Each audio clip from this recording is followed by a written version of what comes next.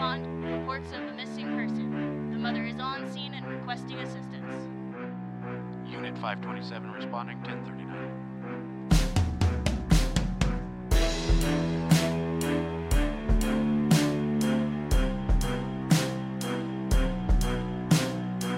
This is Over the Horizon and Far Away.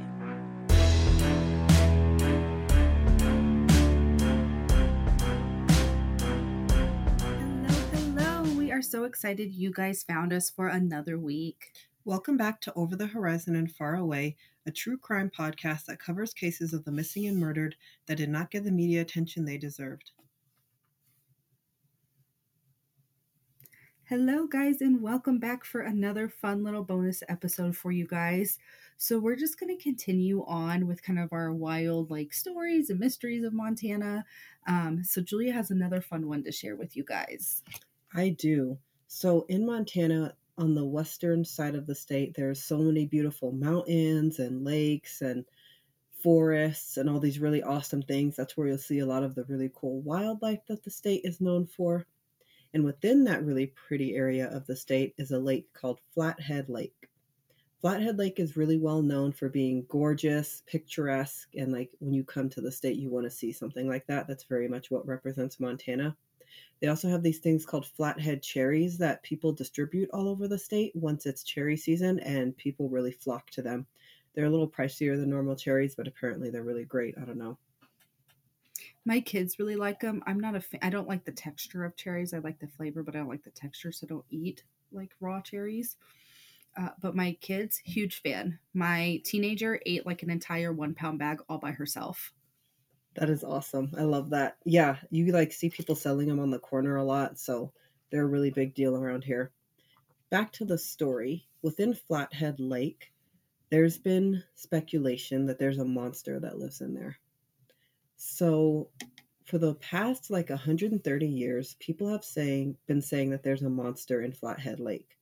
It's said to be this huge eel-like reptile thing that's 40 to 50 feet long. Apparently it pops up out of the water for short periods before going back inside. There was a Fish and Wildlife representative who began taking records of these sightings back in 1993. And the first sighting happened in 1889 when Captain James C. Kerr and his 100 passengers on his steamboat saw this giant monster pop out of the lake. Some have heard it and said it sounds like it's gurgling or roaring, something like that. And then most people who have seen it said that it's very, very eerie. There have been a couple hundred sightings ever since we had that first one. Some people believe it's real. Some people believe it's not. Most people say that they're not scared of it and just really want to be able to see it. Interesting. So I had to Google Flathead Lake because I was trying to think. I was thinking of Fort Peck in my mind, and I was like, oh, I've driven by and that's a really big lake and whatever. Turns out it's completely different side of the state. So I'm over here killing it with my geography, you guys. But yeah, I had lots of other stories when I thought it was the other lake, but now I got nothing. Yeah, apparently it makes me think of the Loch Ness Monster, how people describe it. Interesting. Mm-hmm. I do think that I've heard lots of stories that Flathead Lake is really good fishing. People get really good pike, and there's another one that my family tends to fish for. Now I'm completely blanking on what kind of fish it is. Oh, northern. I did catch one of those once, but then he got away. It was very disappointing. But nice. Well, I feel like we don't want to sell you guys on coming to Montana too hard. I feel like people have really flocked in since COVID. But also the tourists that come this way, dear Lord, I tell you what, they really do not make a good name for themselves. I think the first story that I kind of remember when it had to do with Yellowstone, and Yellowstone's partially in Montana and then partially in Wyoming. And I remember reading that this girl, or this woman, she wasn't a girl, was worried that this baby bison was cold. And so and I don't even know how she managed to get it without the mama bison being like, come at me, bro. But she literally loaded this little baby bison up in the back of her like little SUV or whatever and took it to the fish and game people. And I think they ended up having to euthanize it. Yeah, because it couldn't survive. Yes. That was a really terrible story. And oh my gosh, you guys, the amount of people that try to pet the stinking bison every single year in Yellowstone and end up getting like gored and trampled. Like, and I think it's getting worse. I feel like I hear about it more and more every single year. Like, we're just really not getting the memo that you gotta keep, like, I don't know, I think it's like 100 feet away or something. Yeah, I look at those things and I don't see why anyone would think to go up next to them. They look terrifying. Yeah. Like, they don't look like I mean, they're cute. You might want to get a stuffy of one, but I can't imagine going up to one trying to touch it. Yeah, I don't think the common sense is very common sometimes. I feel like with this Flathead Lake monster, I don't have to worry about getting attacked or whatever by it because I can't even swim, so you're not going to catch me out on the water. But speaking of she can't swim, so for my birthday this year we went camping, and we went camping at Cooney Lake, and I bought this big giant like floating island from Sam's Club, and we love it. It's fantastic, but I made Julia go on it. I was terrified.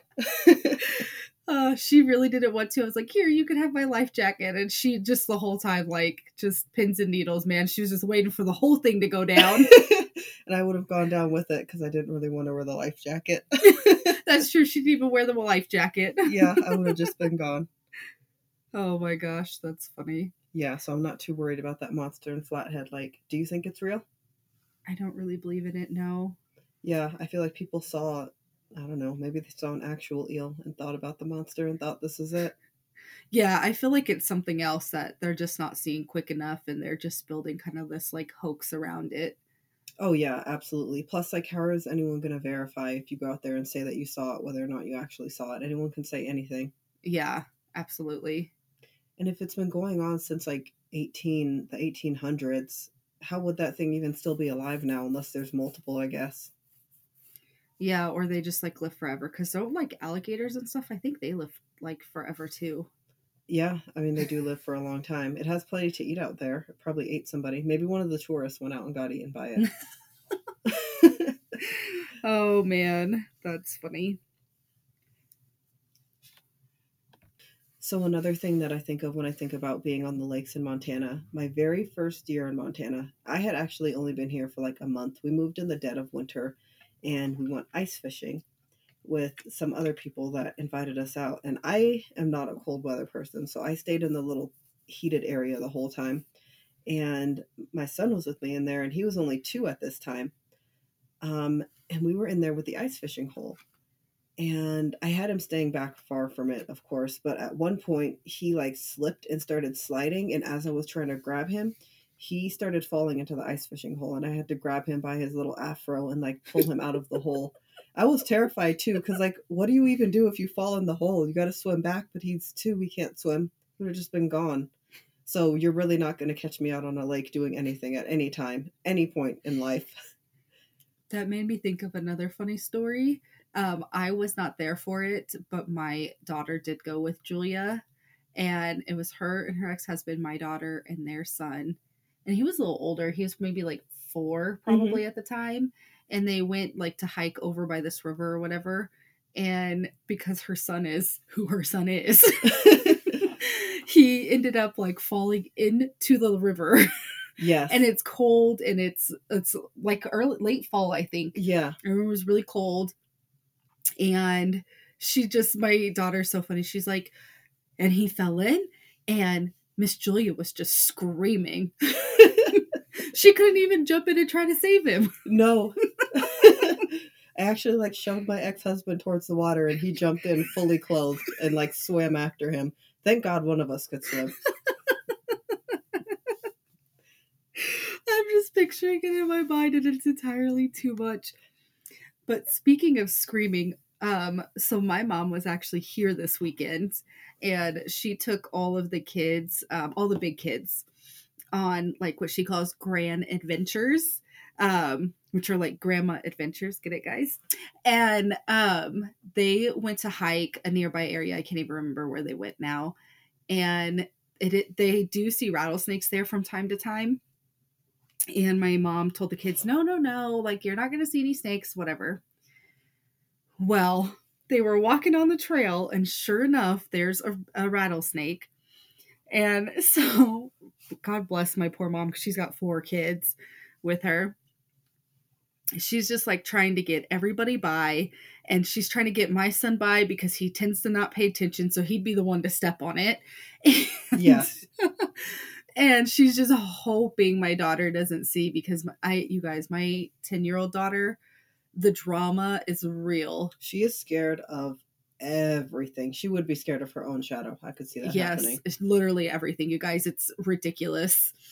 And so she saw the snake. She jumped up on this nearby bench so fast. She screamed at the top of her lungs, like nearby tourists thought she was being murdered.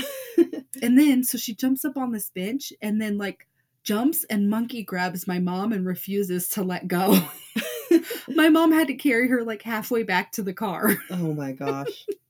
And then we were recording. Like, that's why my mom took the kids, was so that we would have like quiet in the house so we could record for you guys. And so we heard him come in the door, and we had just finished recording one episode. It's really, oh, that was perfect timing. And so I get up and I open the door, and my 10-year-old is standing there just mad. Yes. Oh my God. She was pissed. And so then she tells me the story, and she was like, I am never going there again.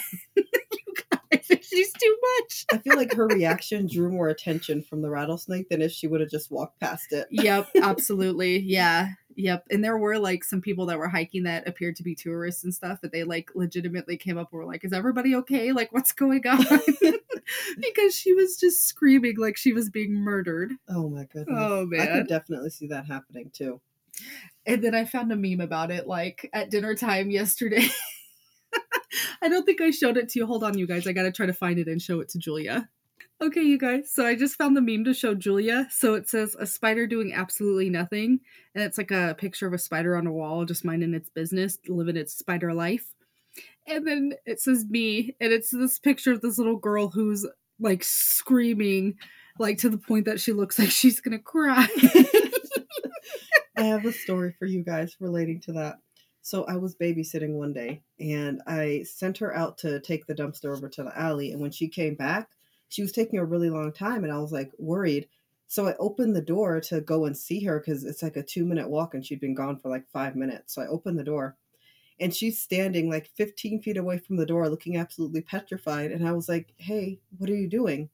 And she looked at me and pointed at the door and said, I can't go inside. There's a spider. And I looked at the door, and there wasn't a spider on there. And I was like, honey, what are you talking about? Where's there a spider?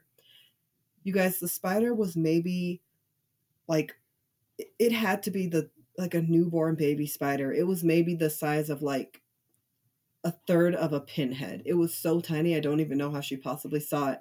So I opened the door, and I was like, just come inside. There's no way this could do anything to you. And she starts crying. And I was like, okay, I'll block the door for you. Just please come inside. Like, it's nighttime. And she bolted inside as if like I was going to move and let the spider attack her or something. I don't even know how she saw it. I had to like actively look for it. Oh my God. You guys, I don't know what this kid's going to be like in her teen years. I just know it's going to be rough. You can keep her from like sneaking out or something just by saying there's a spider outside. And she'll never go. Oh my gosh, she is too funny. She's definitely a lot, but we're surviving over here slowly but surely. At least she's the cutest thing in the world. She is really cute, for sure. All of the kids are. We're very lucky. Yes, we got the cutest ones of the bunch. We did. But all right, you guys, I think that's all for us this week. We will see you next time. Bye.